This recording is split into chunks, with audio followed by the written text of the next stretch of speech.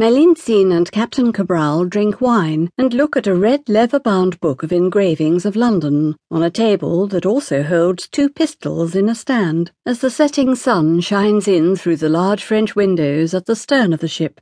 Cabral is explaining, "The River Thames is deep enough to float the largest ship, yet it flows through the heart of the city. That is what has made London." Melinzine smiles. "Your description is so vivid. I almost wish I could change course and see it for myself." Captain Cabral contemplates this for a moment, turns and walks back to the windows. He squints against the setting sun and sees his 2 guard ships at tiny specks on the distant horizon. Melinzine continues to look over the picture book. "I'm afraid your companion is a better sailor than I might have wished," he tells her. "Please excuse me, as I have to go above." Melinzine turns around, holding both pistols from a stand on the table. "If you must go, I insist you leave by the window, so you do not embarrass me." Captain Cabral hesitates, so Melinzine fires 1 pistol at the latch of a pair of large French windows, and they swing open. Then she points the other pistol at his head. "You will have a better chance if you step outside and wait for your captain to pick you up." He crosses himself, then jumps out of the window into the sea.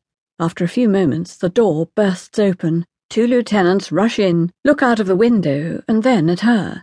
Before they can speak, Aguilar enters holding 2 pistols. "Gentlemen, it is not too late for you to come to the captain's aid, if you hurry. Or I can give you your final blessing right now." The lieutenants pause for a moment, and then jump out of the window into the sea. Melinzine stands in the French window and looks out at the 3 figures who recede in the dark water. Aguilar stands on the upper deck under thick clouds that cover the moon and stars and darken the night, and addresses crewmen gathered on the lower deck in lamplight. Lightning flashes in the distance. Guerrero helms the ship, and Melinzine stands at the rail. No longer wearing a hat, her blonde hair blows in the rising wind. Aguilar is addressing the crew. "Sailors, the captain and his lieutenants chose to abandon ship rather than face the storm we are about to enter. With God's blessing and your help, we will weather the storm, and you will earn an earthly reward." Guerrero abruptly brings the ship about and heads directly toward the storm.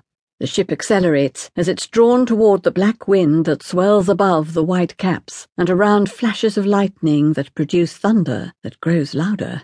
Guerrero takes the ship right up to the edge of capsizing as he rushes headlong through the storm, but he holds the edge until the red glow of the dawn appears in the distance and the black wind begins to subside.